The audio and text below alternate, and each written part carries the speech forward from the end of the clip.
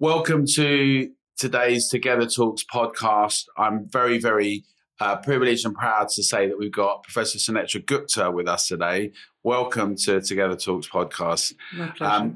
Sunetra Gupta, as many of you will know, is a professor of theoretical epidemiology at the University of Oxford and also the zoology department, and is a multi-award winner and internationally recognised for the work that you've done on a range of different infectious diseases over the years.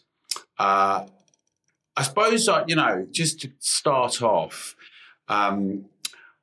pre-COVID and everything that had happened, talk. If you could talk a little bit, just tell me a bit about the experience of the kind of work you did and how things were, perhaps in the kind of way of looking at what changed and was different with what ensued when COVID happened. So, in terms of the work you would normally do and engage with. Well, in some senses, what happened fit right into what I normally do. And there are two aspects of that. One is to try and understand how infectious diseases establish, propagate within populations and how they evolve. Some of them diversify, as we've seen with SARS-CoV-2, and some of them don't, like measles, for example. So most of my sort of career has been devoted to trying to understand how and why certain pathogens will do that. They'll sort of break out into or keep changing into different strains, and others don't. And then, so that's the sort of theoretical backbone of what I do, and into which, of course, this new pandemic fits very nicely. And the other, but that's not all I do, even though my title is of theoretical epidemiology, because some of these theories have actually given rise to new ideas for how to make vaccines or to predict the effects of vaccines. And one of my biggest projects, my main projects right now, is to try and develop a universal flu vaccine. And that's based on the theory which predicted a new way of vaccinating against flu. And that's one of the things I'm doing now. And interestingly, some of those laboratory techniques were very useful to us in trying to understand two very important questions about COVID, which is how far had it already spread at the time that lockdowns were instituted? And also, to what extent does exposure to other coronaviruses protect you from either symptomatic illness, severe disease, death, or even infection? So I'm a layman, and I often have talked much about the civil rights implications of policies rather than really understanding much about science or the statistics. And I think that's the case for many people. So in a sort of advanced technological society, that's often the case, right? You kind of rely on some experts for their insights, for specifics on science. But then there's policy decisions, right? And they're two different things. And the policy decisions are often about what one decides to do about something. But it seems like so I'm going to ask you a few silly questions, right? Just because many people often post on our things. And So, firstly, the flu vaccine that you talk about, it changes every year, right? The strain of flu, is that right? And not every year, but yes, every 3 or 4 years. Yes. So how does one then have something, as you just described, that could be a generic one, or does that change all the time as... So, to talk about the flu, first of all, can I say, I think most of these scientific concepts are actually readily accessible to anyone who is willing to put the time in to understand them. And that's not a lot of time either. Okay.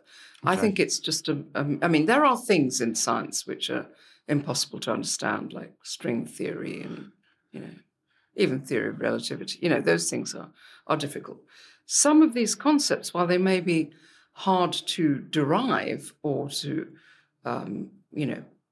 elucidate at their first principles, to communicate them should not be that difficult. And I believe that people are capable of understanding a lot. Right. And I think that that's really one of the big problems, is that people have been told they won't understand this stuff and just to listen to what we know to be true.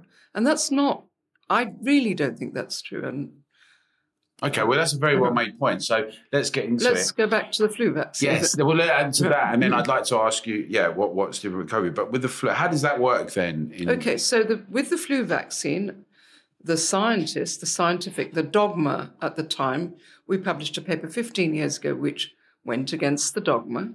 And the dogma was that flu had this kind of unlimited capacity to change. You mentioned that it changes regularly. And the idea at that time, and to which many people still adhere, is that it has this, if you like, I use this wardrobe analogy, an unlimited wardrobe in which, the elements of that wardrobe are what flu presents to the immune system. So that's how we recognize flu. We say, it's wearing a red coat and a red hat, blah, blah. And then it goes away and changes the coat and the hat. And what is this now? Can't recognize it anymore. So that's the fundamental idea. And the thinking 15 years ago was that this was unlimited. They could just go and pick another. Every time we took stock of what it was wearing this time, it would go and pick another outfit. And what our mathematical model suggested was that that was not true, that in that wardrobe, there were elements that were highly visible clothing, let's say the jackets, of which flu only had 4 colours, which went against the grain, but first of all, immediately suggested that one way that you could vaccinate against flu is to make a vaccine that allows you to recognize all 4 of those jackets. But then the question was it true?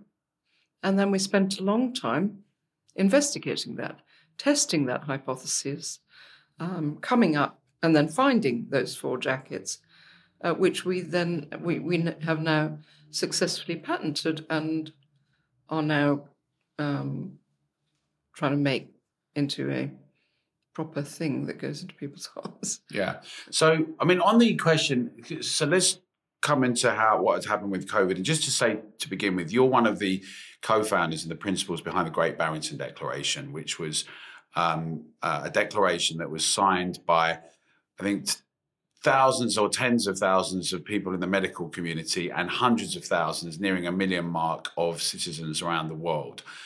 So it was a very significant declaration that talked about shielding and some very specific ways to do policy, not because you were down the pub and you suddenly thought this might be a fun thing to do, but because of your expertise, along with Martin Kulldorff and Jay Bhattacharya, in terms of understanding how pandemics can work and what this particular specific SARS-CoV-2 respiratory condition was.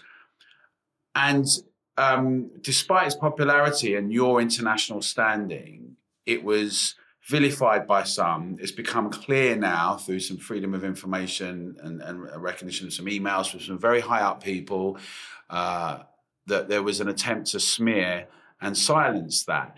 Now, just from the point of view of being a scientist, an academic, and someone who's involved in having an impact on the world, how did that sit? What did that feel like? It was just astonishing. It was absolutely incredible because, what we were saying was not, again, some, very abstruse new thinking. We weren't saying, actually, this is a virus which does something that no other virus has ever done. That's our hypothesis. What we were saying was, first of all, something you've just said, which is that, in terms of dealing with this virus, we need to know its biology, obviously. But that's only one part of the multidimensional process of coming up with a clear policy, a robust policy. And we felt that the policy of shielding vulnerable people was robust to many things we didn't know, which is how far had it already spread through populations, how was it going to evolve. We didn't really know at the time. I had some guesses, which I think are closer to what actually happened than those who thought that lockdowns were keeping it under control. So there was some uncertainty there. As I said, there was a lot of uncertainty about whether lockdowns would keep it under control and to what end. And there was one thing about which there was no uncertainty, which is that lockdowns would cause enormous damage, enormous harm. Right. So under those circumstances, you have to come up with a policy that does not advocate or does not ask for a complete lockdown of society. So in the circumstances where it is possible, it seemed that the only logical solution was to lock down, not to lock down, but to protect and shield and provide what was necessary for people who are vulnerable to protect themselves from infection as long as possible. And of course, it was in the care homes and hospitals and with the most vulnerable section that we saw it spread so much and have so much damage proportionately. And there was reluctance to talk about the lack of relative risk to younger people. There was all, in a society where we'd often talked about obesity for quite a long time, all of a sudden no one talked about obesity anymore. I wonder, from you having had experience of seeing how policy works, but also how science and research works and having seen that in the past, and why do you think that for instance, the decision was made to go with modelling and suggestions by people like Neil Ferguson at Imperial College versus other approaches? I mean, we had a pandemic strategy before, it was jettisoned. How you were looking at things from your vantage point, what was happening? Well, Neil Ferguson and I and many others, in fact, I know practically everyone who was involved in all this. And we all came out of the same stable, if you like, which was set up by Roy Anderson and Bob May, who were pioneered the use of mathematical models to understand infectious disease. And there was a point where we started to diverge in what we did. So in my case, I felt it was more important to use mathematical models to understand some basic biological qualitative principles, which then, of course, have an important translational effect, as the flu vaccine work demonstrates.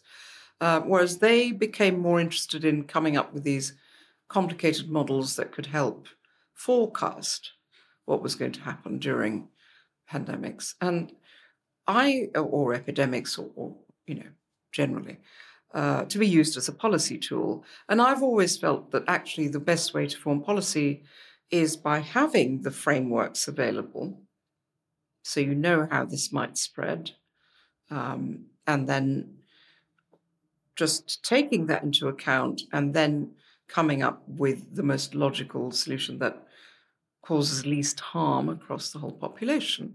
So I've never been a big fan of large predictive models. I think they have a lot of problems associated with them. And I say this with great respect, and someone like Neil Ferguson will know that I mean no, disrespect towards him.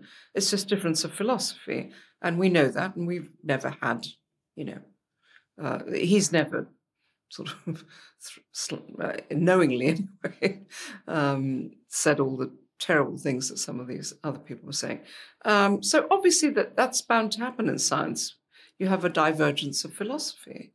But I did write in Nature in 2001 about my misgivings about using these very complex models to make predictions about disease. Well, I think in the context of, and it's not to blame an individual, which a lot of people have done, but it's actually the responsibility of policy makers to use their judgment and discretion about what you've discussed and described, which is really actually a cost-benefit analysis of any decision.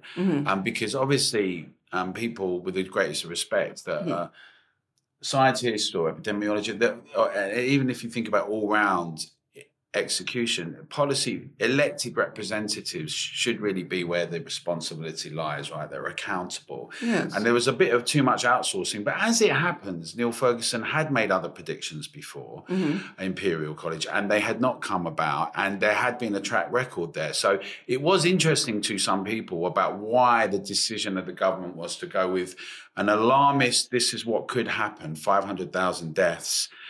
Admittedly, if there were no interventions, but then the intervention descriptions were... No, I don't think that was... I mean, interventions did nothing, in my opinion. I mean, as evidenced by the fact that when we took the interventions away, nothing changed.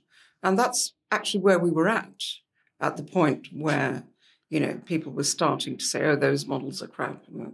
And I thought, and yours are better, or vice versa, and I thought the better way to think of it is that here are two different hypotheses.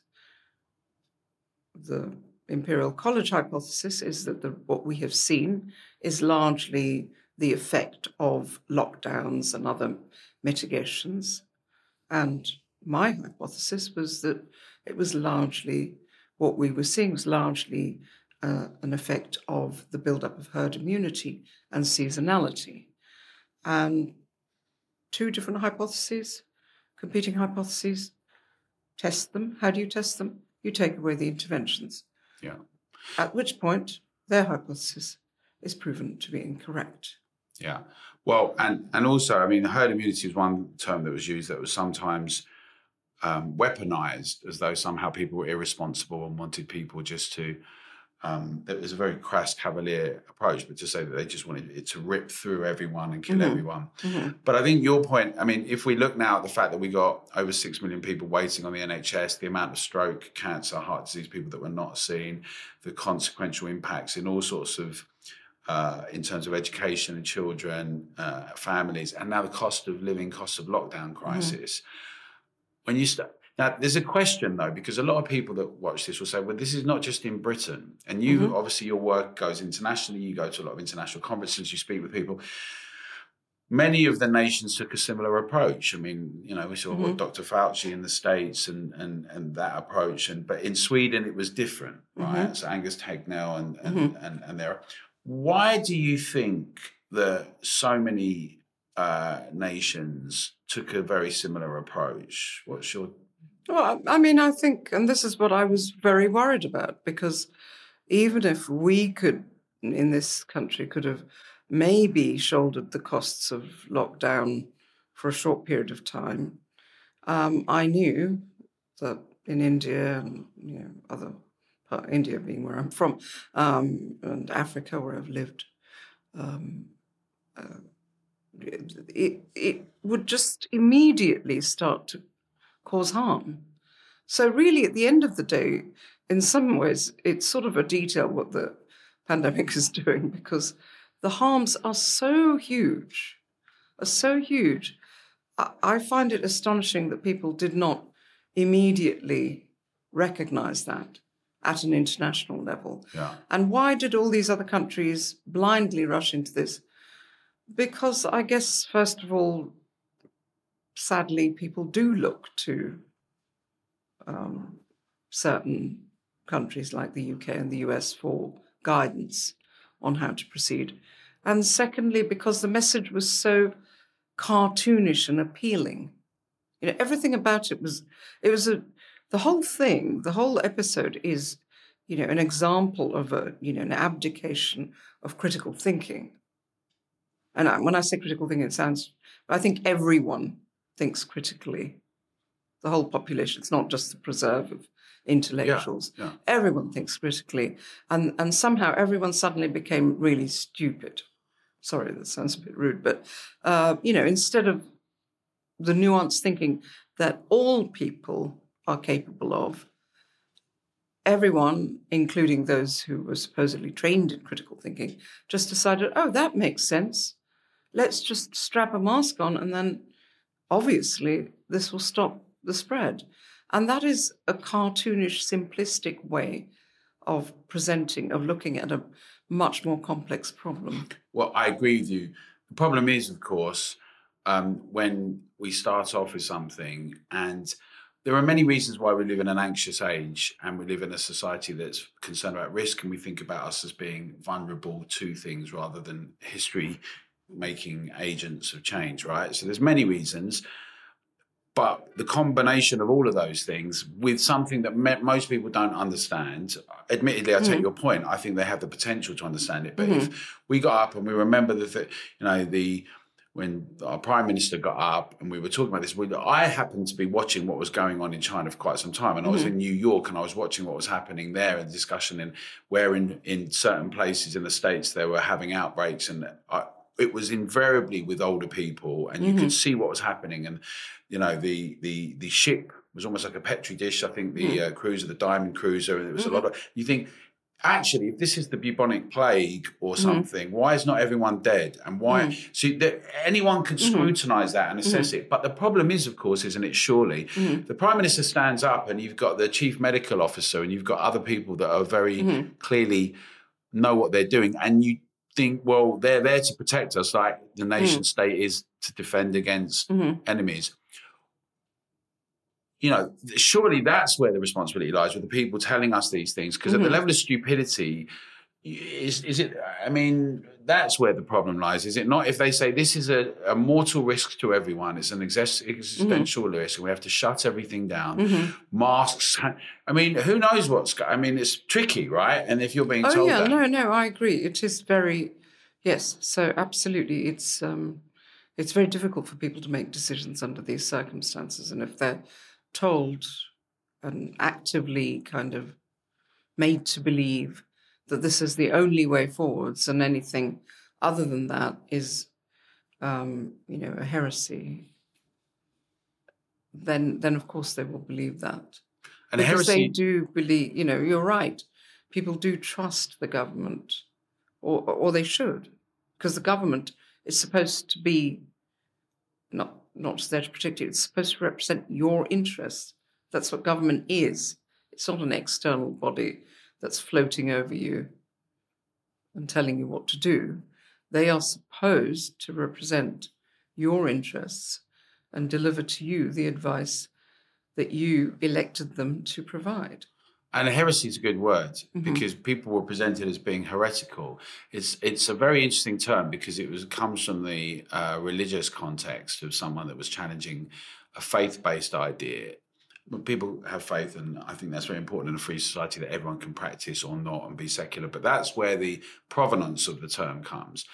And a heresy or heretical in science should be anathema. It shouldn't exist, right? Because you should be able to discuss anything and question and challenge and either prove or disprove.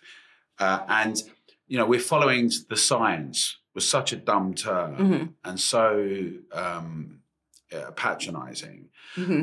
But the thing is, I suppose the question has to be, how do you think now, having seen what's happened, and we've this COVID inquiry that isn't going to come out for 5 or 6 years. There's already lawsuits about it. And actually, we've got to be honest, some people are pushing, lobbying it to say we should have been sooner, faster, longer, harder lockdowns, right? It's not that everyone's submitted their submissions to it to say. So what would your reflection, what's happened, we're now seeing America has just declared a public health emergency about monkeypox. We've seen Tedros at the World Health Organization overrule the vote there to say, well, I don't care, you didn't vote for the majority for it, we're going to have it. And people do, I'd like to hear what you think about this, but a lot of people talk about the WHO and the WEF as it happens, but about the influence it has. And whether one thinks it's that much or not, when they announce an international pandemic, the next moment is the White House press release statements talking about how they're going to respond to this international pandemic. So we've just been through this experience. There's a danger, surely, isn't there, that we kind of just go press repeat on things? Yes, there is. I think there is a danger. And that's why we need to learn from this. Otherwise, we could just put it aside and pretend it didn't happen, except for the fact that so many people's lives are in tatters, mainly, of course, the poor and the young. We could kind of otherwise say, okay, let's move on now. But we can't, because this can happen easily again.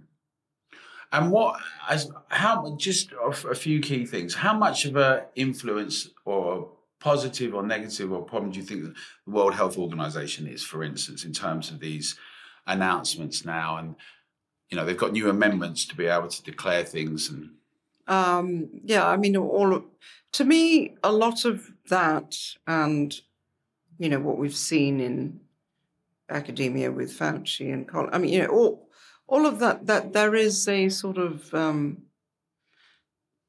that there's some kind of a system that's emerged, which I think has to do with neoliberal principles entering academia. So I think this is because academia, I always talk about it as the problem of the market invading the temple. There's a place to the market, there's a place to the temple, but academia should never have become this sort of marketplace where you have to compete in the way that you do now for grants, for peer review. So all of it has become this kind of a marketplace. And so, unfortunately, some of these organizations are now have a very, have a relationship with academia and with the funding bodies that are driving biomedical science that I feel does not create the correct conditions for people's views to be aired and for the decisions to be made, particularly on behalf of the Global South, for example. Well, so let's talk about that a bit more. You mean that the monetization, and I don't want to put words in your mouth, but are you saying that particular vested interests or significant money influences the research that's done and outcomes or other critiques of it or different views? I think it's quite complex. I don't want to make it into a cartoonish thing in the way that... So I think, it's just that I look around me and I see, for example, one of the people who wrote something against me, which was deeply damaging, was the director of the Wellcome Trust. The director of the Wellcome Trust published a book in which he said, I and Carl Hennigan were responsible for 20,000 deaths, some such absurd, not as if because we were in a very short Zoom cabinet meeting where we said locking down is not the right solution. Let's find a different solution, generally advocating focus protection, I suppose. Yeah. For this, he decided that it was okay for him to write a book and say we were responsible for at least 20,000 deaths, in his opinion. Now, once the director of the Wellcome Trust says that, how can we expect any academic in this country where the Wellcome Trust is, they funded me. It was a, wonderful charity which gave me all sorts of opportunities. I had my first junior fellowship from them, my senior fellowship, until I got a job. They were my major funders. But if the director of the Wellcome Trust puts that opinion abroad, then you can see that it just becomes very, very difficult. And so when Jeremy Farrar, for those that don't know, is when he did that and it became but firstly, why do you think he did that? And that's the first question. Okay, well, I am baffled. I have known Jeremy for a very long time, very good friend, or I thought he was. We've worked together. We've published papers on dengue. He's a good friend and collaborator. He knows me. He knows what motivates me. I mean, I think the best answer to that is there is absolutely no explanation. And then you use that as an example of, obviously that can be damaging when someone of that position says something like that. But you also mentioned Dr. Fauci in academia. Could you explain what you mean by that when you... Well, I mean that they are also, the sort of people high up in, controlling a lot of funding. And when one says controlling and not funding, obviously that is all dispersed through proper peer review and all of that, but you don't offend the chief of the, you don't offend the chief. So it's very difficult. So within academia, I could see how younger people and people at different stages of their career simply could not afford to say anything. So this, what happens is there's one body of thought that's become bigger, that will say big pharma will just keep doing things that is in big pharma's interests. Mm-hmm. It won't be around the efficacy or the benefit, or that might be mm-hmm. part of what it is, but actually the key thing is the bottom line and profitability. And obviously there's always been there's been a discussion between the market and mm-hmm. other ways of organising things, and mm-hmm. how you get mm-hmm. what's virtue, what's of benefit to people. Mm-hmm. But firstly, because that's been around for a while, over the mm-hmm. last couple of decades, big pharma, mm-hmm. it's all bad. Men in white coats usually, mm-hmm. that's what they say, or not even in white coats, they're the business guys, mm-hmm. the scientists kind of just get paid. And they're only interested in the bottom line, and that's money, and whatever mm-hmm. and that's the drive. What mm-hmm. do you think about that? Is that a crass view, or is mm-hmm. that just accurate? Or? Well, I mean, I don't have much experience of big pharma. I've obviously been working, our flu vaccine has been licensed by a small a small farmer, an entrepreneur who has set up a company which has now IPO'd. But I have very little experience of big pharma. When I speak to people in big pharma, they are the scientists who are all to me very sincere. So, as such, I have no particular experience of big pharma. In general, I think there is a problem with an unbridled profit motive. But that's to do with my politics rather than... Yeah. Mm-hmm. But when you mentioned Dr. Fauci, and you said that, and also with the university and research, that people, you might be less likely to get funding, or you'd be less critical of where the funding money's coming from when that situation has arisen.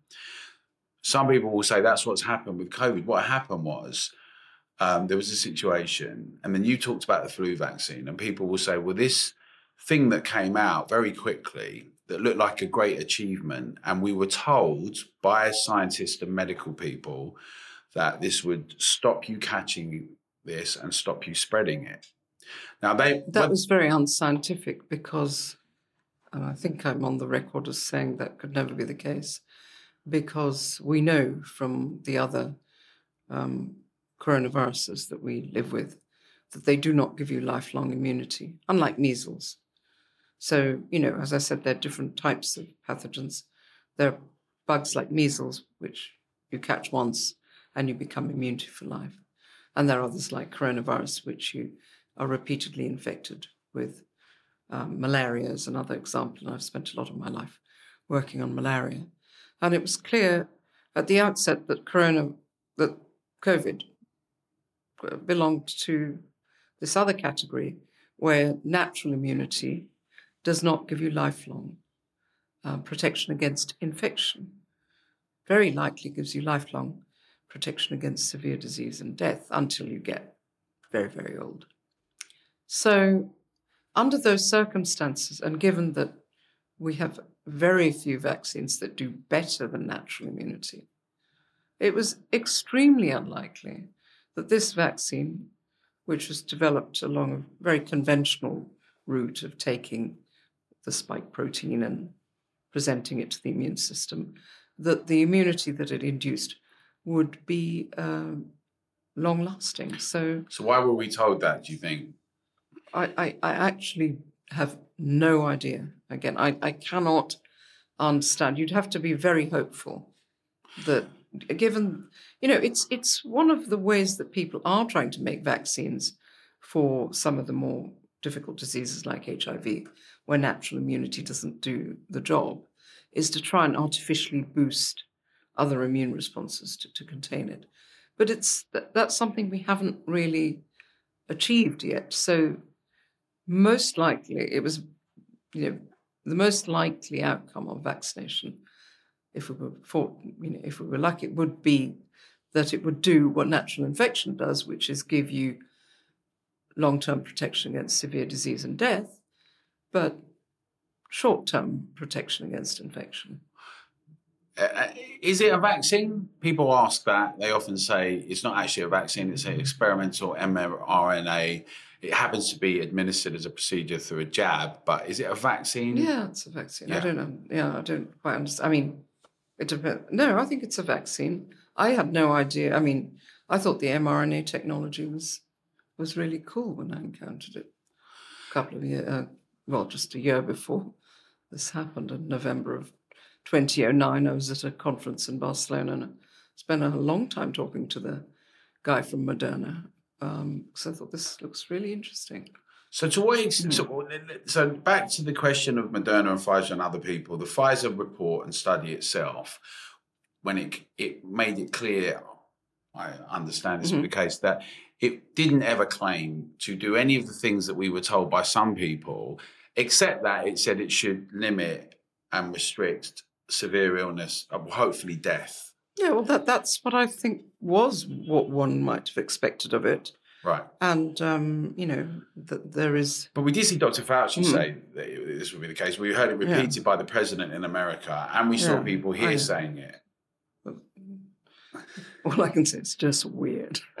Yeah. I don't know why you do that. I mean, if you followed, what I think is a normal scientific process, which is to say, okay, what are the characteristics of the natural immune response to other coronaviruses, from which this is not so significantly different that we'd expect that whole process to be completely subverted, then you would say, chances are that it will do exactly what we have already observed for other coronaviruses. So there was no reason at all to expect it to provide immunity against infection, which is why at the outset I said there was no logic to vaccinating anyone who wasn't vulnerable, but particularly children and young adults. Right. No logic.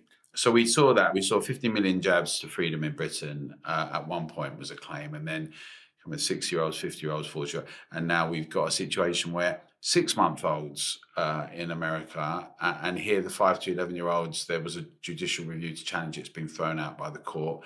And we've got to this position. And the question should be why? Why are people in medical and ethics and the principles of first do no harm and do the things that are going to be a benefit for the most amount of people? Why would I don't know the answer to this, right? Some people have got clear answers. They're like, there's a lot of money to be made. Some people are getting benefit from it. There's also, once you get what they might call a gravy train, now you've got boosters every few months. I mean, every 3 months or 4 months you're taking a booster. That is a big production line of money. There's also, people will say, once you've committed to a certain thing to say this is our way out, politicians don't want to look like they perhaps are silly that they went down the wrong course and the cost of lockdowns and then the jabs. But it does look strange, doesn't it, when the president's had 4 jabs and wears masks all the time and then he's got COVID again? I mean, to me, that's entirely what I would expect, that he would get infected just by having 4 jabs. And but why is that? Does it make you less susceptible to be protected when you've had more boosters? Or how does it work?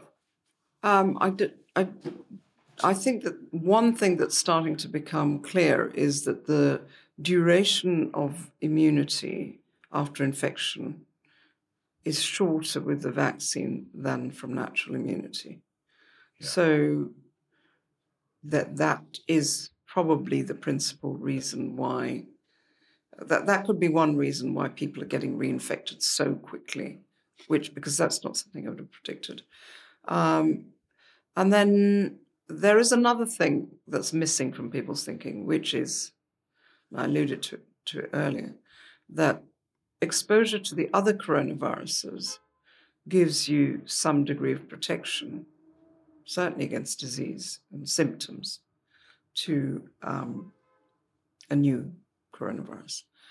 And I think that played a very important role in the first wave what I would call the epidemic wave, the epidemic phase, because I think by March 2020, London, for example, had already, the infection had spread quite considerably. But I think people had fewer symptoms. And I think now people are getting, when they get Omicron, and when they get Omicron, they seem to be getting quite ill. And one possibility is because they're already vaccinated, it's a breakthrough infection. So if it happens very soon after you're vaccinated, then you've got the virus entering your body when it's already kind of primed to look out for the virus. But the other possibility is also that we have had a few years of not having much exposure to the other coronaviruses. So it seems to me that symptomatic illness, the frequency of symptomatic illness has increased. But, one has to be quite careful and try to understand why. And the thing is that it's very easy to, become suspicious as well. So, well, maybe the boosters make you more likely to get infection. Certainly, it's clear now that they will give you a shorter duration of protection against reinfection. But whether they make you more sick per se, it's very difficult to disentangle that from the fact that the population now, that our overall immunity to all sorts of other viruses, other pathogens, is low. Because what lockdowns do is they do have a transient effect of knocking out those diseases that are already established. Right. And paradoxically, while not doing much to alter the course of something that's incoming.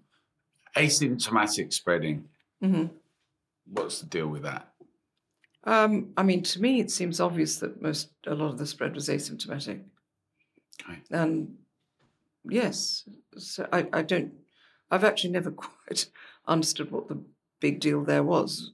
Of course, when you're asymptomatic, you may be spreading the virus, but that's if you believe that most people are not at risk of severe disease and that having a large proportion of the population being immune to it is a good thing.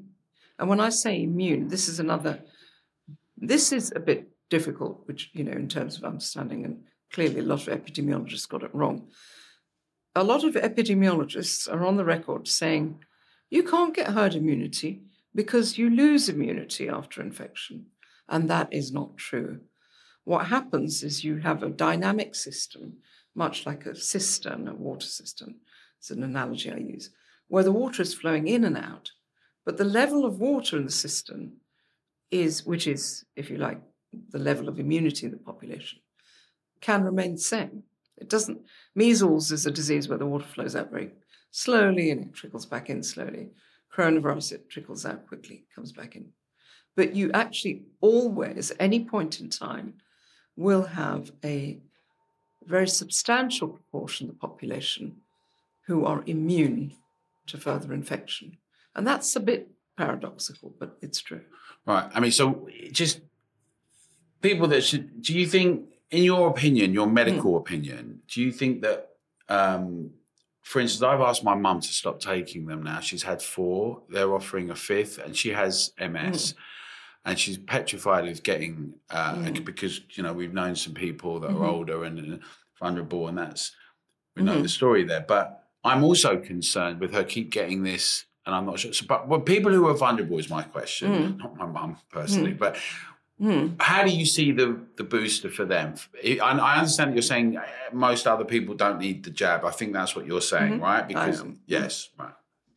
I am saying that people who are vulnerable, obviously, one would hope. I think it's very reasonable to give them the jab, and I think it was, that's what the value of this vaccine is to offer protection to those who are vulnerable. And you think, yes, you think it definitely did so that? The first 2, I think that, have we not passed? One question, sorry to interrupt you, but have we passed a point where some of the people that were highly vulnerable that had got ill and with other conditions, and also how people were assessing and evaluating why the cause of death happened? There were some of those things happening as well, we've now seen, in terms of whether you died with COVID or of COVID. Yeah, well, that was a disgrace. The way it was reported was a disgrace. Right. To report who died with COVID. I mean, again, it's an insult to the intelligence of the average person. I mean, why would you want to know who died with COVID? You want to know who died of COVID. Absolutely. So I was surprised people got away with it. But do you think we've got to the bottom of that to really understand and establish who died of COVID? No, I think there are efforts underway, but it's going to take a while to understand who died of COVID. But with regard to vulnerable people, yes, if there is a pandemic and new things coming in, to which a proportion of the population is vulnerable, ideally let's shield them until either the epidemic has reached a level where the risk becomes much lower to the vulnerable people as it spreads. So that's one thing to remember. And then the second thing is, if you can make a vaccine, that's great. At that stage, we can give them the vaccine and say, go about your normal lives. If we can't make a vaccine, then that moment has to come anyway. But that moment can only be reached if a lot of people, or if we get to that point of herd immunity, the endemic state. Now, the other thing about the vulnerable population is that it's not a static category. People who are vulnerable, certainly the elderly in 2000, many of them are no longer alive. And then people who were not vulnerable in 2000 are now vulnerable. But ideally, those people will have already been either naturally infected or vaccinated. So their risks of getting severe disease should be the same as with any other coronavirus. I don't think continually, it doesn't seem to be, it doesn't, intuitively, it doesn't quite make sense to me that you should keep boosting people, particularly with the same, vaccines. I mean, as you know, with flu, the current strategy with flu is to keep updating the vaccine and offering it to those who become vulnerable. I hesitate to make any strong pronouncements on this because I think those are things that should be on the table and people should be discussing them rationally, and they should be discussing them with a view to what is best for vulnerable people.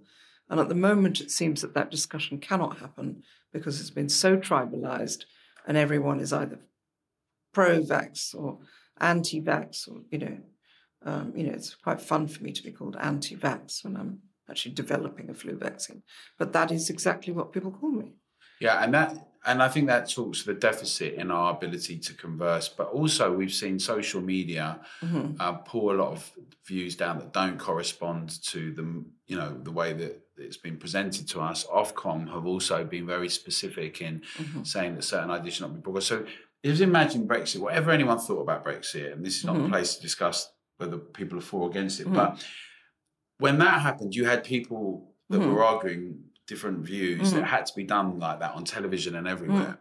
We did not see that with this situation. It was not a scientific discussion or reflection. We did not see the difference of policies. And in fact, even now on Twitter and Facebook and all the media platforms we're all on, certain words, certain things said, you'll get warnings and taken down. I know, really established people that are credible, and also ordinary citizens.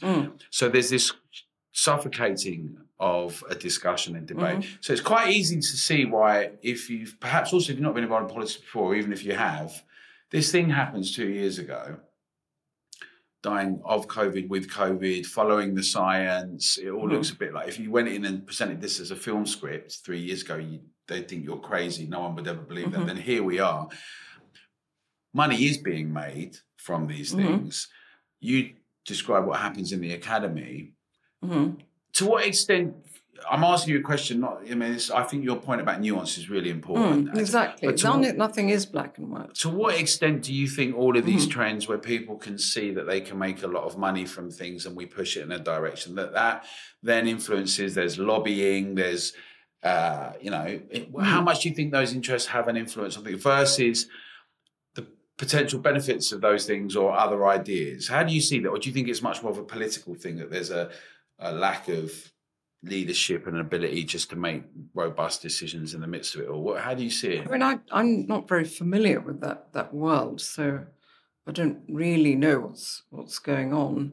I mean, as I said, in academia, I have watched with some dismay this sort of growth of groups who, sort of cartels, if you like, supporting each other, reviewing each other's papers, giving each other grants, and also this establishment of an orthodoxy, as I said, even with my flu work, and previously with work on malaria and bacterial infection. Every time I've proposed something different, it's been met with resistance. And that's, to me, unusual. I mean, I don't think that was the case 30 years ago. You said something new and people, they might get quite agitated about it, but it was always received with interest. And you certainly weren't either ignored or, worse still, accused of being motivated by other concerns. So I think there's a lot we need to fix within academia. And another thing that's been astonishing within academia is, as you say, the flow of insults on Twitter and in The Guardian. It was just astonishing to read, these sort of... Well, you talked about tribalism, and I think, unfortunately, like if in America is a really good example of the tragic way that now people don't see one another's fellow citizens, almost like conductors of evil if they don't agree with one another, whether that's about free speech or gun rights or, discussion around Roe versus Wade, on a whole range of issues, rather than seeing one another's fellow citizens, that we have a common interest, common purpose, maybe very different ideas. But so that's kind of, in a way, something. I mean, one of the things about the Together Declaration and Association was we've always said that we want to be a broad church, lots of people. Some people vaccinated, some people are not, some people have lots of different ideas about all sorts of things, but on key principles around freedom and liberty and rights and decision-making and rational engagement, the public being able to have a say. But cancel culture, which you're really describing now, I think, the people being venomous, partly that's the venomous part, but also a risk people will try and attack people's positions. I mean, has that happened to you? Have people tried to say, like, go to your institution or say, get rid of you or whatever? What did you want to talk a bit about that? I don't know whether I can. Okay. Yeah. Okay. Right. But yeah, but I mean, and they've been dismissed. Right. By the institution. I mean, they've been... Well, that's fantastic. The due process was followed. No, I mean, that's... What I was going to say is also, now that I'm back in the workplace, my, lived, or whatever they call it, the day-to-day experience of doing science is very different. All my colleagues are very supportive, whatever they might have thought or whatever opinions they might have held within the particular setting I'm in. It's all fine, that there's a spirit of complete tolerance and cooperation. So, of course, the other thing is this all gets twisted through social media and MSM, and it just became completely twisted. So, and it's quite funny now for me to go on Twitter and read someone like, there's a statistician from Imperial College, who I think was one of the first to lead an attack against a paper we put out in 2020, March 2020, saying that we thought it had spread more widely, or it could have spread more widely, and we needed serological studies, other ways of determining whether people had had it or not, because it's likely to have spread asymptomatically. And, he just came out it was venomous, as you say. But now they're all tweeting exactly the things that we said. You can't contain it through lockdowns. You've got to. So there's been a pedal back on some of those things. Yeah. There's also a lack of taking responsibility and people being honest and transparent. And yes, it would be nice to have some apologies actually at this point. Yeah, and some recognition and accountability. And I suppose a couple more questions, because then we're coming to the latter part now. But just where did it come from? Well, obviously SARS, not obviously. SARS is that's a range of different things, right? We've got all sorts of respiratory conditions. Where did this did it come out of a lab? I don't think so. You don't think it came from a lab? No. I mean, I don't know. What's your not my area. What's your take? But I mean, I think these viruses are continuously making incursions into the human population, and most of the time they get beaten off by the pre-existing immunity we have to related coronaviruses. So I don't quite understand this kind of Wuhan lab leak debate about whether it came out of the lab or whether it was spotted in a cage, or the same animal was spotted in a cage exactly 2 years ago by one of the people from the other party. I don't understand why that's become such a big well, perhaps because some people think that it perhaps not that. Well, there's a few things. There are people in intelligence services that have been saying this is where some of this first came. It was seen as a conspiracy theory. Then other people that were seen as perhaps being quite credible started saying it, and then some others internationally and institutions have said that might well be the case, even at the level of the World Health Organization. I have no disrespect for people who do think it's a lab leak and, have obviously done a lot of work and very credibly presented a position. I think that's really useful, actually, to say, let's thoroughly investigate this idea. It's like a kind of exercise, a forensic exercise, a kind of, it's like it's an illustration of the scientific method. What do we do? Let's take all the evidence and see, could they possibly have had these particular mutations all in a row? What's the likelihood? I think that's all fine. It's an interesting exercise, but at the end of the day, I don't see how it would really alter some of the more crucial sort of decisions that we have to make or had to make. The thing that I think people found astonishing is that something like with the Great Barrington Declaration and your arguments were very important to challenge, that a place where everyone kept saying it was unprecedented, but China and the lockdowns, I think we once had Mexico did a few days once, but then China and the lockdowns, Wuhan, a falling man, we saw some of these things very quickly. We saw what happened in Italy, very particular images that came over. There was a book that came out many years ago called Blindness, and it was like this whole experience where people have this blindness for a while, then it goes away. And in a way, it depicted partly the Latin American experience of some of the dictators and the political kind of attacks and things, and how they come and go, and then suddenly they've gone. And in a way, you just go, perhaps if COVID had we could have put it to one side when we experienced it. But in many ways, it seems like it's been a perfect storm of many of the problems. And both from the point of view of people's trust about things, but also from the point of view of when in doubt, regulate, the nudge unit, contempt for the public, follow the science, this kind of dictatorial, do as you're told, rather than the million people who volunteered. And almost like now, this question I've got for you is just like, where do we go from here? You had Great Barrington Declaration, many respected people signed it, many citizens. Well, it wasn't exactly something, as I said, it was established. There's a fairly obvious and established way of dealing with this sort of a situation, which we just simply wanted to be debated out there. Just going back to the lab leak for a moment, I think one of the things about the lab leak is that, which could explain the behavior, some of what emerged, is that the potential for it to have been a lab leak did make a lot of people in high places like Fauci and Collins very nervous. So I think that put them on the back foot right at the outset.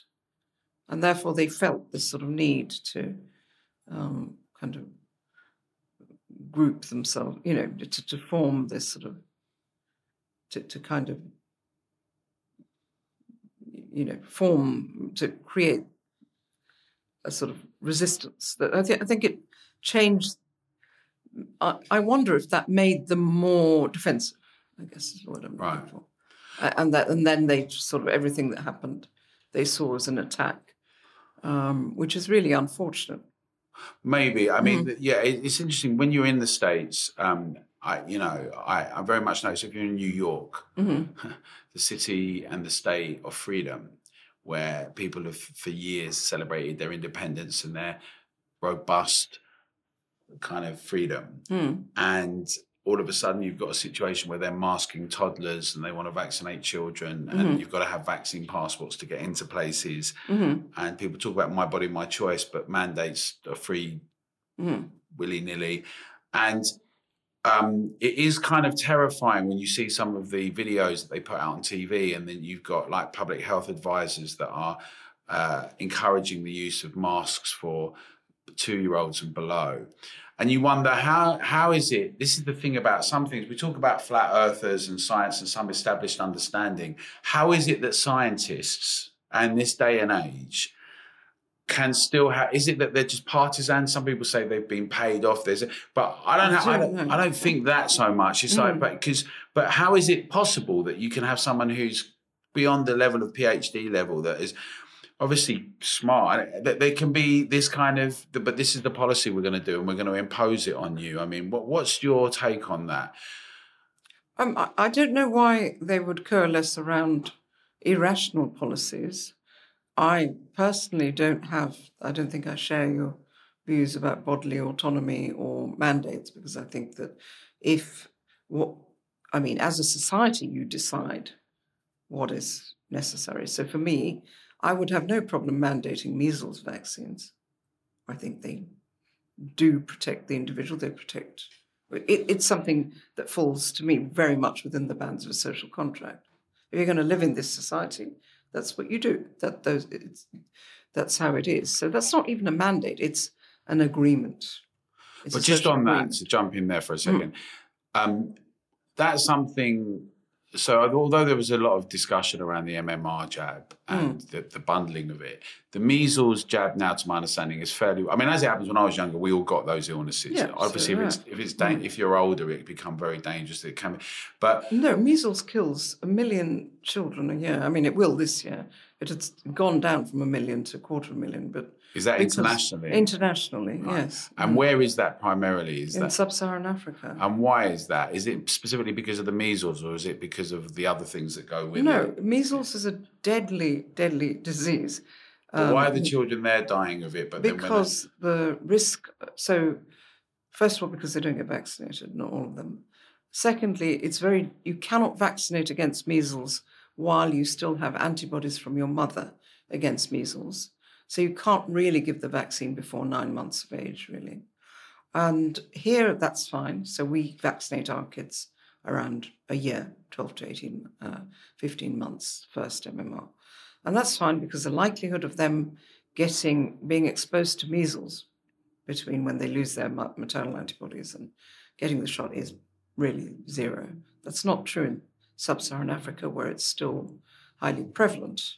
So a lot of kids will get measles and die before they can be vaccinated. But these are all really... So is that specifically to do with the actual illness, not to do with other things like their socioeconomic position? No, or their... Roald Dahl's daughter died of measles. Lots of people used to die of measles. Right. We should be vaccinated. As a society, we should agree to vaccinate our children against measles. So that's the question, isn't it? How one does that? Yeah. Because just on that point, and one other question, I mean, how well established is the measles vaccination, let's say, compared to the COVID vaccination, as a question? So is it something how long has it been around for? Yeah, no, it's safe, effective, and it protects you against infection. And measles is a problem for young children. Right. So COVID is not. Yes. So in that, COVID is not. You just said. So in that context, because my uncle takes some medicine because he's got an autoimmune condition, and on it tells you all the things that it could damage, from your liver to your kidney. But it also, he knows that he makes an assessment, and he says, I know if you read all this, you probably wouldn't want to take it, but I know that if I don't take it, what's going to happen? So I take those risks. So there's a kind of recognition of that. Now, I think what you're saying, I don't put words in your mouth. If society recognises the cost benefit of this, then it's worth saying we should have it for everyone. That is different, though, to mandating. Completely. Right. Yeah. No. So that's what I'm saying. Because you've been interpreted as saying that you would mandate things, because there have been some people that have posted about things to us. So I just want, that's a good clarification. No, I mean, I think that's the thing, that mandates, if we understand that government is representing us, and if we think of it as, a bunch of people getting together, and, I think I always find it easy, helpful to sort of think of it as a village or something. A bunch of people getting together and deciding, what should we do? Shall we vaccinate all our children against measles? Yes, let's do that. And then what you don't want is someone to say, well, I'm not going to vaccinate my kid against measles. I don't care. And then they enjoy the benefits of everyone else having vaccinated their kid, because their kid will be protected because the risk of measles will be low. And that is not it's not communitarian. However, among those kids, there might be one kid who is immunocompromised and who can't get the measles vaccine. And that kid should not get the measles vaccine, and the others should, because that will then protect that kid. But these are simple communitarian principles. I don't think they have to do with left or right or anything, quite so profound. So just on the left, right, or whatever that means anymore today, we didn't really have an opposition, did we? I'm not sure there was but historically, you might say that the Conservatives would have been of the centre and the right. Whatever, the right's been used a lot for terms these days, and Labour would have been left and centre, right? That was the historical. Yes. But it sounded like, and correct me if you think I'm wrong, but that the opposition were even more wedded to would go longer. You're being irresponsible for now stopping some of this. And what is that about, in your opinion? Complete lack of critical thinking. Just essentially, it seemed to me Labour's only agenda was to prove the Conservatives wrong, or that they were doing something poorly.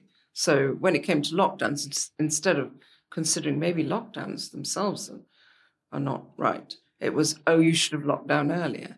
But I could not see anything. And how do you think they could not understand that the poorest in society, you talked about the South and the North, but even within Britain, obviously also one thing that I never understood from day one is why the working class seemed to be out working all the time, and people, and you could have this thing and you could be out doing things, but other people would stay at home, and yet still, how's that mitigating the effect? It just didn't make any sense. What we had was a focused protection of the elite. That's what we actually did in the name of lockdown. And then, of course, the people who opposed focused protection said it wasn't possible, whereas they, in fact, themselves are participating in focused protection of themselves. My little hunch on what has happened in the last 3 decades, and we see it in America with the Democrats as well and the Republicans, is that many have abandoned the idea that the public, ordinary people, are rational, all the things you said at the start, capable of understanding things, capable of changing things in a beneficial way. I think that what is seen as being the left or Labour in Britain has retreated from the idea of ordinary people, and they now see them as a problem. And that disdain and contempt that they should be regulated, and I think it's a huge problem for anyone that maybe doesn't agree with certain economic policies or whatever, and they're looking, and there's a lot of people in Britain that are homeless today politically. I think we could all agree on that. I suppose my question to you, as we're nearing the end of this, is, because we could go on forever, and it's really brilliant to talk to you, it seems to me, I'm very nervous. My son says to me, what's going to happen now? In the States, they missed almost 2 years of schooling in many places. Just to say, Ron DeSantis has had a different policy, a bit like Sweden and Europe, in Florida, right? And we've got some different data now and seeing things, but monkeypox is now a public health emergency in America, right? Whatever that means, right? And then we're now looking at, is that going to impact schools? And there are many people here that are very concerned about what every year the NHS says we're in crisis. Every winter, autumn's coming along, we've got a cost of living crisis and the NHS. And people are saying seriously, like the head of NHS providers, who used to be at the RSA, Matthew Taylor, well, let's have maybe masks indoors, and we do. And you think, are we going to go through Groundhog Day all over again? It's very worrying, isn't it? And how do we, in your opinion, and how can we all help each other? And what can people at home do? I mean, obviously, you've done the Great Barrington Declaration was a huge inspiration to many people, and your work has been very important. What can people do? How do you see what we can all do to have some common sense and some calm, rational, like transparency, cost-benefit analysis? How do we put pressure on as much as possible to make sure that happens and we don't just get endless restrictions and lockdowns and masking? Well, I think that what's on our side here is that it is rational. What we're proposing is, I think, rational. So, there are other levels at which one might have a discourse. So, for example, just go back to the vaccine. Let's say the vaccine did provide long-term protection against infection, but had a certain cost, or the cost was unknown. Should we still vaccinate children? Now that becomes an ethical issue rather than a rational issue. But fortunately, and then the discussion is more complex.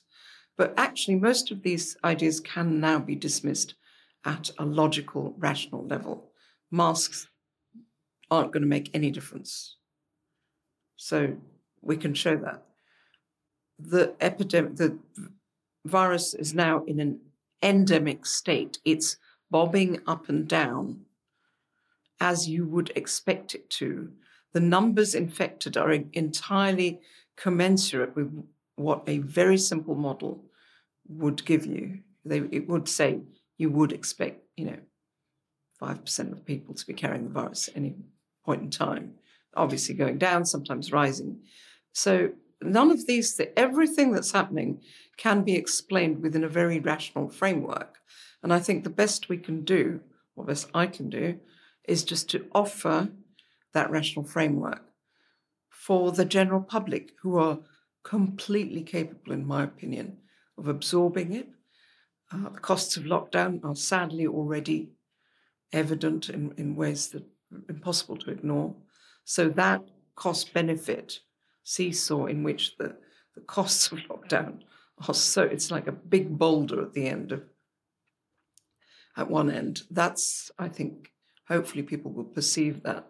And the sad truth is people are just they're going to experience it materially. Absolutely. And that is the tragedy of it. Well, now, many people don't necessarily associate the public with the cost of living crisis and lockdowns. And how do you feel about that? Surely it's quite important that people see the connection. Yes, I believe the cost of living crisis is a direct result of the lockdown policies. And I'm rather surprised that people don't see it that way. I mean, that is exactly what we were warning of, is that this money, which should be pumped into making people's lives better, is going towards protecting a small elite. So on that note, I want to thank you, Sunetra Gupta, for coming in. It's been brilliant. And also should be a big shot across the bows to everyone. Like, enjoy the summer. As we record this today, the front pages are talking all about the cost of living, cost of lockdown crisis, talking about inflation coming, talking about the kind of costs that our heating and fuel are going to mean, and energy prices. We've got Axe the Tax as a campaign. We've also got forthcoming What's the Plan for the NHS. We've got some new things coming up. On the 1st September, we're going to have a big event, which we'll tell you more about. We'd love you to become a member of the Together Association so we can carry on doing the kind of things that we're doing. And if you like what we're doing, please support us and get involved. We've also got regional ambassadors. And just to finally echo your point, Professor Sunetra Gupta, that if we want to see a change, it's going to be up to us. And the public, Together Association's view is that the public is where the honesty and transparency comes. Ordinary people having their voices heard. We know that when we campaign and we get MPs lobbied, that when we write to them, we email them and call them, when we get councillors to hear from us, when we get the CEOs of trusts, when we get the chairs of university boards up and down the country, when we do that and we mobilise and we get people involved, friends, neighbours, colleagues, we have an impact. We saw what happened with both the mandates and the vaccine passports discussion. The more that we can get people engaged in this discussion, the better. So you can go out and convince some friends and people to get involved. we're going to have a difficult autumn and winter, I think, whatever happens. The consequences of lockdowns and the policies are going to stay with us. The question is what we're going to do about it now. So thank you very much, Professor Gupta, and we'll see you all soon at the next Together Talks podcast.